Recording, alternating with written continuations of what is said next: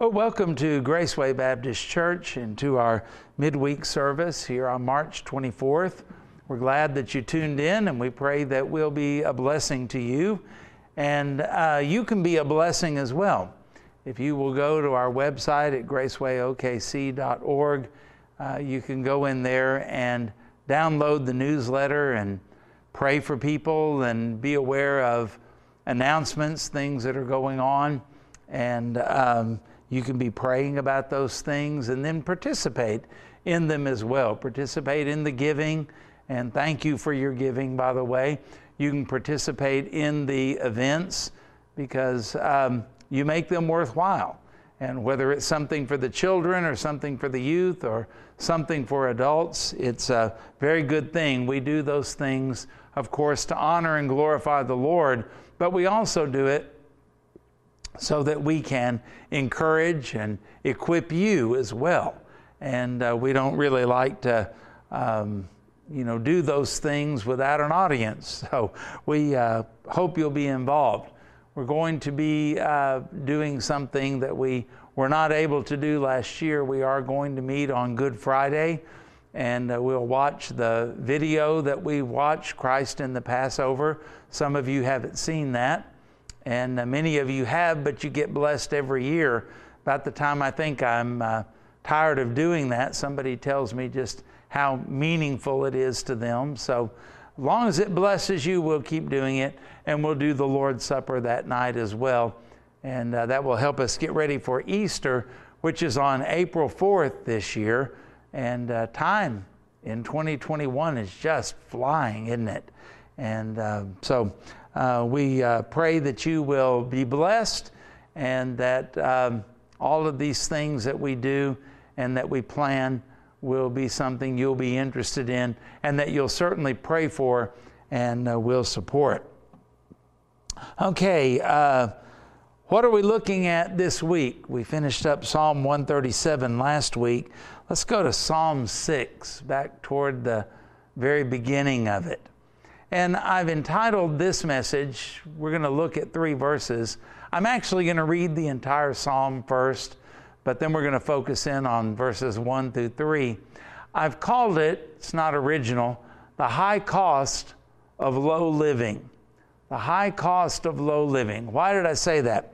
Well, it's obvious as you read this psalm that David has done something that the Lord is not pleased with. Don't know what it is. Nobody does. Don't know what the circumstances are. Nobody does. It doesn't go into that kind of detail. It doesn't give us anything like that. But there are some clues as we read through this that this is about David's sin. Before I read the scripture, I want to make a statement to make sure we all understand this. You can have suffering without sin in your life. Now, I know that there are people on TV and other places that kind of give you the idea that if you've got anything wrong in your life, if you've got any kind of suffering, it's because of sin or lack of faith or something like that. No, we live in a fallen world, and Jesus promised us, in the world you will have tribulation, but be of good cheer, I've overcome the world. Remember that? That is a promise from God. You can count on it. When you think about the first chapter of Job and you read about him, he's an upright man and all of that, and yet the suffering he had was horrendous. And think about the Lord Jesus Christ. Nobody has ever suffered like Jesus Christ did, and yet he did it without sin. Well, that ought to settle it. Even living in this life, just because bad things happen, just because painful things happen, just because hurtful things happen, it doesn't necessarily mean that you've sinned. Now, let me also say, you probably have, right? Most likely there is something that needs to be corrected, but it's not necessarily so. However, the other half of this statement, but you cannot have sin without suffering. As a new creature in Christ, you're made for holiness. You're made to honor and to glorify God. You're an ambassador for Christ. You are a son or daughter of the Lord. You're an heir of God and a joint heir of Christ. And so you're not going to have sin in your life without having some suffering, okay? So get this. You can have suffering in your life without sin, but you cannot have sin in your life without suffering. Now, I didn't say what the suffering is going to be. I don't know.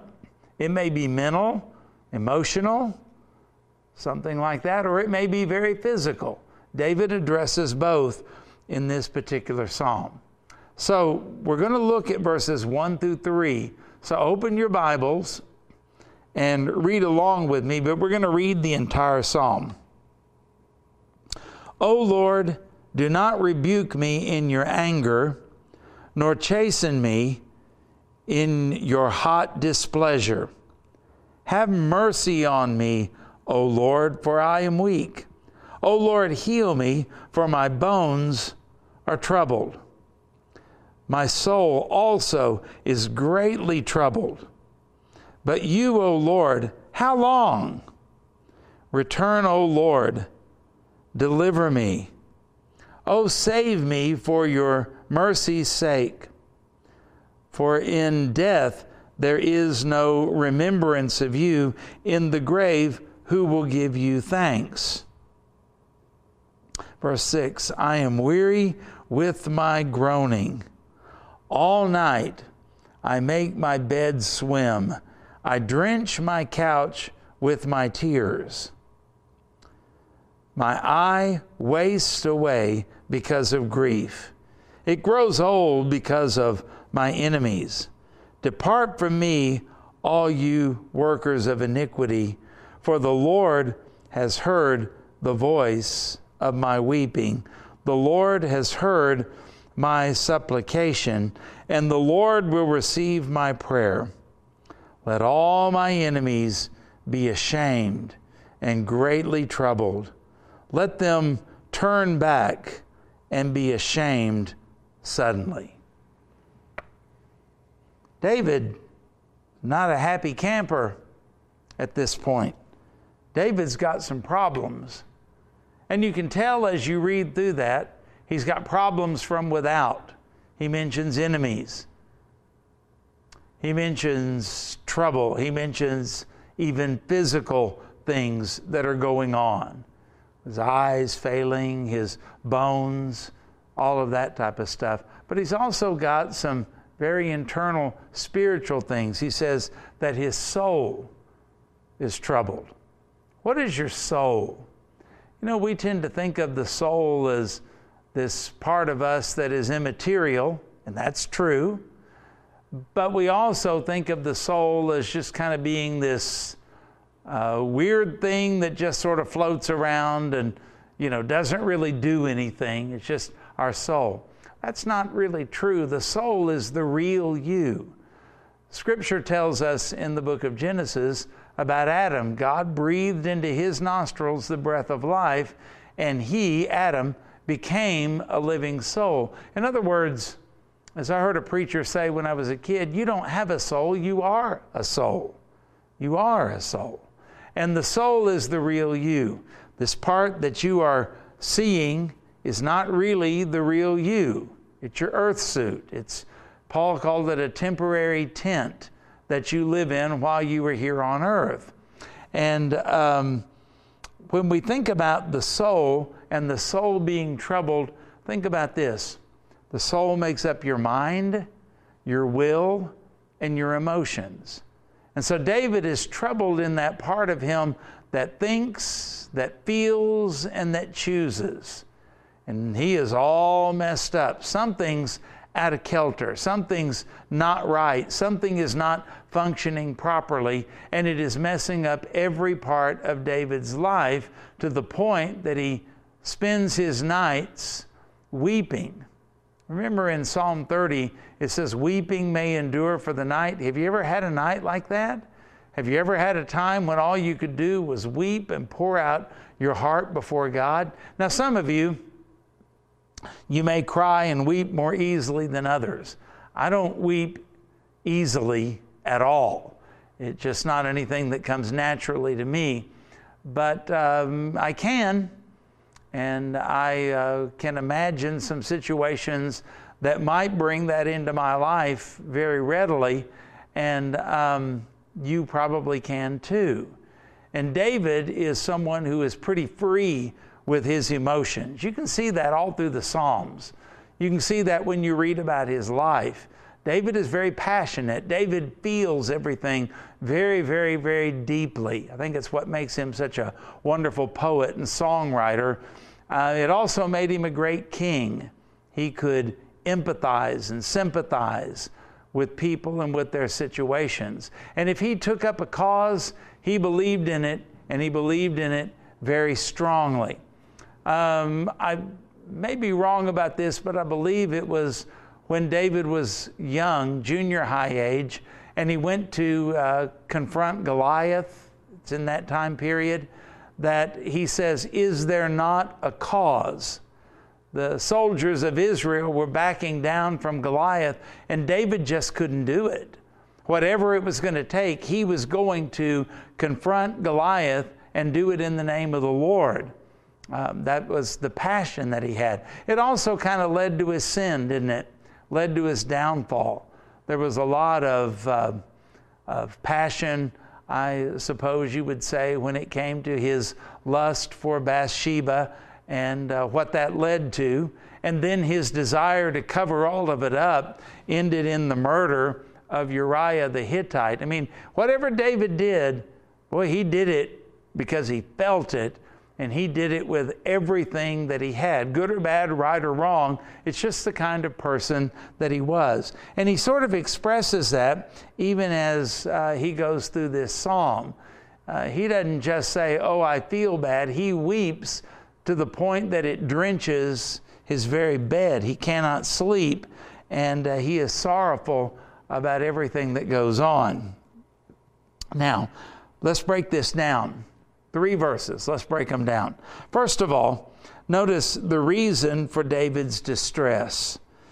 "O Lord, do not," and you might want to circle the word "rebuke me." What is a rebuke? That is somebody that is confronting you. That's a word of confrontation. It means you're wrong, or at least they think you're wrong. Well, in this case, if the Lord is going to rebuke you, the Lord is never wrong because he knows everything. And so the rebuke of the Lord tells you that David was doing something or involved in something that the Lord was not pleased with. Sin. "Do not rebuke me." Now notice the next thing, "in your anger." You might want to circle the word anger. Why would the Lord be angry? Why would David be concerned about the anger of the Lord? Well, only one reason: God was displeased. David had sinned. Nor, circle the next word, "nor chasten me in your hot displeasure." What is a chastening? That is the Lord when he corrects his children. Again, pointing to the fact that David was wrong. And then that last word, displeasure. Why would the Lord have displeasure in David? Because David was living in unconfessed, unrepented of sin. Now, I don't know what it was, and I don't know what the situation was, but whatever it was, it had been some time. It was having an effect on David, and David was kind of like maybe we are. He didn't really want to repent of this sin. Now, why did he not want to repent of the sin? I don't know. But I'm going to make some guesses. There's a human condition that whenever we're confronted with something that we're doing wrong, that causes us to want to grow defensive. We defend who we are. We defend what we have done.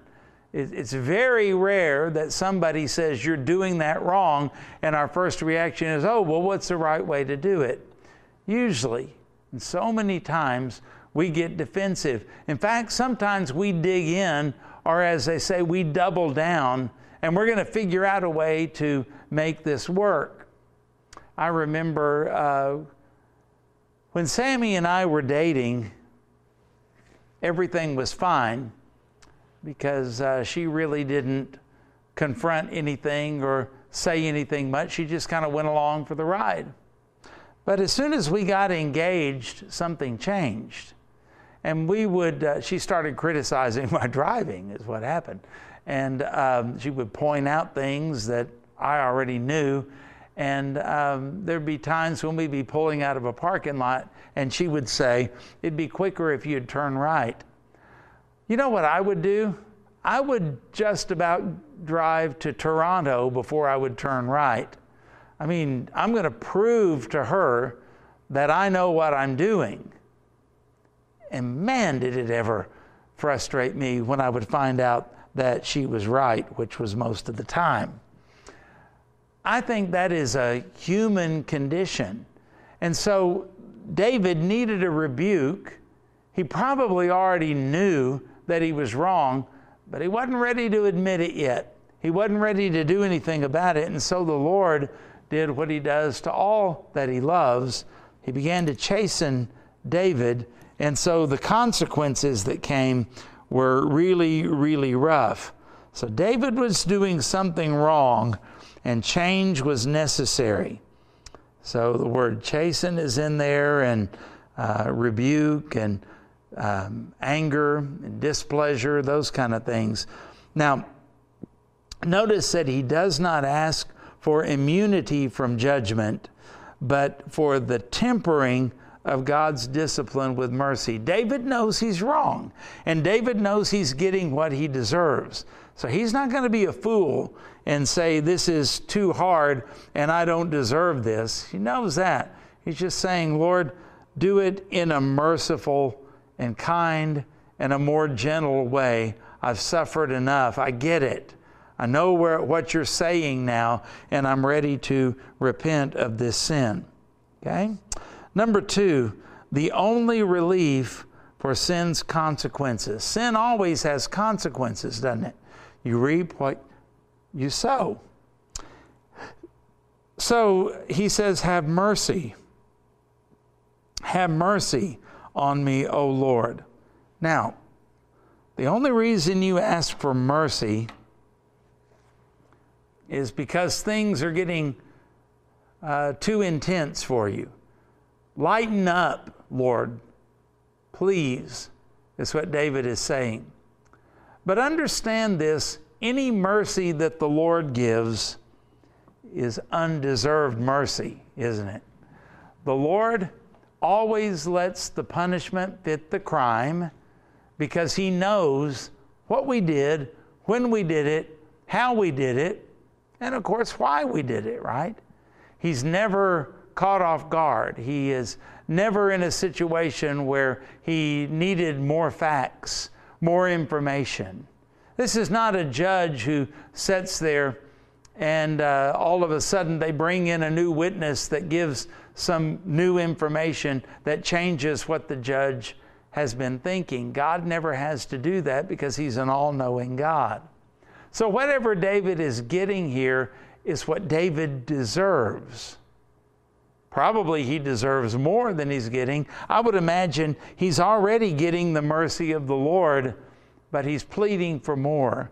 Please give me your undeserved mercy. And that's the only way that we're going to get out of the consequences of sin, is the mercy of the Lord. Spurgeon said one time that whenever I sin, when I want to sin, may there be no opportunity. And when there's opportunity, may there be no desire. Well, that's the mercy of God, isn't it?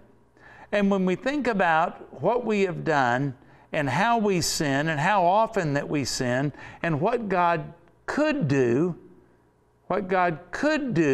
to us and bring into our lives, then we understand just how kind and merciful he is. He's not going to overlook it.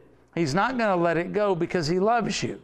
And because he's not going to let you stay the way you are. And he's not going to allow you to continue in sin indefinitely because the consequences of the sin not to mention God's chastisement, but even just of the sin, are going to destroy you. And so God in love has made a way through His discipline to cause you and me, like David, to come to the place to where we go, this is not worth it anymore. This is no fun anymore. The book of Hebrews talks about the passing pleasures of sin. There's a season to where sin is fun. That's why we do it. But there comes a point to where it's not fun anymore, and the consequences are not what we want. We've said before so many times, sin will take you where you never intended to go, cost you more than you intended to pay, and leave you longer than you ever intended to stay. That's just the way it is. And the only way out is God. And God having mercy upon us. And why would He have mercy upon us? Because He loves us. We're His children, and Christ has already paid for our sins. So this is not so much a punishment. That was put on Christ on the cross. This is a correction, a father correcting his child. I've raised 3 children into adulthood, and one of the ways that I found out that my children would be corrected and learn something was let them suffer the consequences of their decisions. Let them suffer the consequences of what it is they wanted to do. Of course, you do that within reason, but sometimes you let them make a decision that you know is wrong. You warn them, you try to guide them the right way, but especially when they're teenagers and that type of stuff, they're just, bent on doing what they want to do. Sometimes you have to just let them and tell them that whenever this and this and this happens, you're the one that's going to be responsible for it because this is your choice. Now, I probably never did that to the degree that they thought I was, because a lot of times I would help them out even, though they had made a bad decision, but they learned from the bad decisions, from the consequences. God is the same way. There are those times when you and I, we know what we ought to do and we decide not to do it, and God allows it because He's teaching us. We've got to learn our lesson, and the only way out of the consequences of sin is to cry out to the Lord for His mercy. Have mercy on me, O Lord, verse 2 says. Number 3, the restoration that is available. For I am weak, O Lord, heal me. For my bones are troubled, and my soul also is greatly troubled. That can also be translated, my soul is in anguish. Boy, there's a strong descriptive word, anguish. Horrible thing whenever anything in your life can be described as anguished. And so this unconfessed sin, well, it affected him physically. The bones are mentioned in there. Mentally, emotionally, his decision-making was off. You don't want a king who's living like this, feeling like this, thinking like this to make a judgment, because he's probably going to be wrong in his judgment and in his assessment, and also in relationships. Sin just affects every single part of our lives. And he was so physically weak that he was faint, suffering loss of energy, drive, and ambition. Knowing that he deserved what he was receiving from God, David asked for mercy, not justice. Oh, that's a big one, isn't it? For mercy, not justice. He asked for the undeserved relief and tender compassion of the Lord in the midst of his misery. Why would he do that? Because, folks, God is not only a loving God, He's a forgiving God, and He's also a restoring God. He talks about in the Bible that He will restore the years that the locusts have eaten. He talks about bringing beauty for ashes and making everything beautiful in its time. as scarred and as messed up as it might be, in its time, it becomes beautiful. Did you know the same is true for your life? God will forgive, and God can relieve the stress and the pain and the chastisement that you are under. And you may carry the scar the rest of your life. I've got a scar on my finger right there where I about cut it off with a hatchet one time. And it doesn't hurt anymore, but it's a reminder of that time when I did something and I was very careless in what I did, and man, did it ever hurt. It's a reminder not to do that again. Sometimes God takes away scars. Sometimes He leaves them as a reminder to you and to others. Don't ever do that again. You don't want it happening. But God is a healer, and God is the one who can put things back together, and He can bring joy into your life again, into your heart again, into your situation again, if you will turn to Him. You see, David was having anguish of soul in his mind, his will, and his emotions. Everything was affected by all of that, and he needed relief. You know, Jesus said in Matthew, "Come to me, all you who are weary and heavy laden, and I will give you rest for your soul."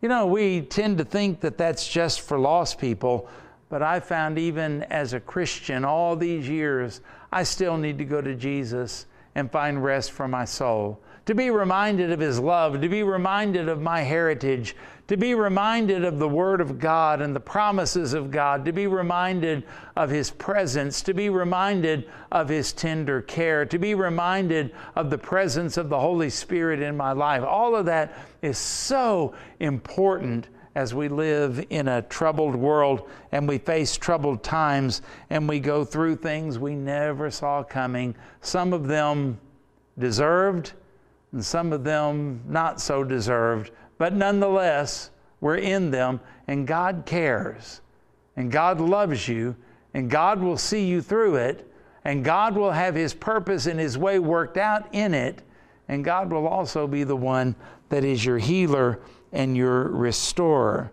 Number 4, notice the request of a weary soul. David is worn out.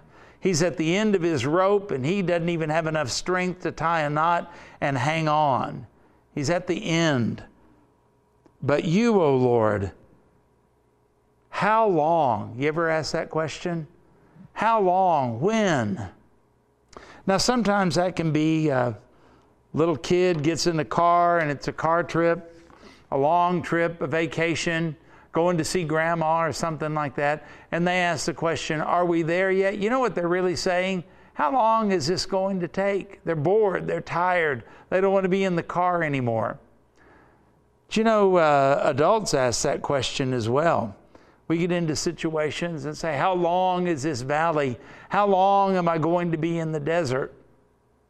Well, as long as you need to be, as long as God's plan and purpose is there. You see, in the Psalms, it talks about in the valley of Baca digging wells. Well, that was a desert area. You know what it was making reference to? If I've got to go through this dry desert, I might as well dig a well, because somebody's going to come along behind me. It might be my son or my daughter or my grandkids. Might be a total stranger, I don't know. But my job is to dig a well here in the desert so that other people don't have to be as thirsty as I am. To be a blessing to them, loving my neighbor as I love myself. When I think about the time that I go through those things, I might dig the well and go on and say, oh Lord, is that enough? I'm ready to get out of the desert now. I'm ready to get out of the valley of the shadow of death now. All of that we say, how long?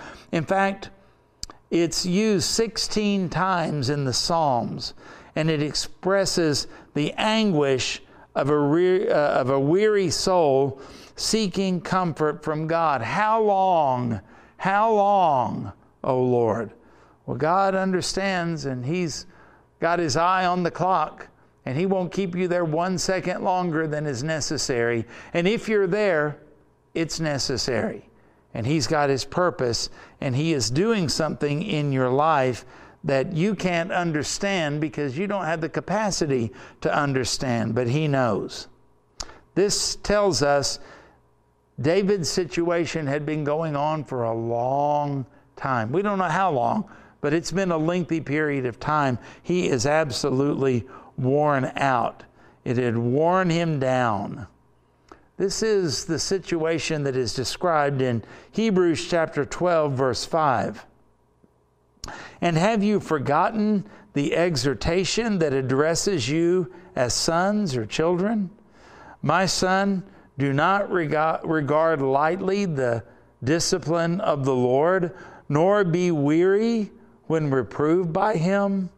For the Lord disciplines the one He loves, and chastises every son that He receives. Boy, this is just so important, that the Lord gives special attention to His kids, just like you do. You may not notice the neighbor kid unless they do something really, really wrong, but you notice your kid even when what they do is just a minor thing. Well, the Lord pays special attention to His children. And the Lord will be as severe, and the duration will be as long as necessary, so that you don't take it lightly. You know, if the Lord sees and knows that you're not really thinking about all of this, He'll leave you in it for a while until you get to the point where you're never going to forget it. And the Lord disciplines out of love. He's doing it for your good, and He's doing it because He loves you, and the Lord is helping you. He's not hurting you.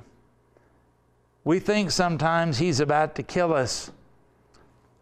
It feels like all we're getting is the raw end of the deal, but the Scripture assures us it's all done out of love. And it's part of the Romans 8:28, even the discipline. All things work together for good to those who love God and are the called according to His purpose. He knows what He's doing, and He's doing it out of love, and you're going to be a better person when you're finished. So that's what we're covering tonight. We'll look at the other verses. I know that as we read through that whole thing, there are some verses that are kind of intriguing. We'll talk about them when we get to them. But in the meantime, if you're not right with God, get right with God. If you've got unconfessed sin in your life, confess it to the Lord, because 1 John 1:9 is still in effect, and the Lord will cleanse you of sin. And because Jesus died on the cross, that sin is already paid for. Why are you living in a sin that you don't have to live in and suffering consequences you don't have to suffer? Get right with God, and God will bless you. God will restore you. God loves you, and God is working in your life, whether you realize it or not. Thank you for your time, and I pray that the Lord will bless you and that He will enable you to see that His chastisement is an expression of His love. May the Lord be glorified in you. God bless you.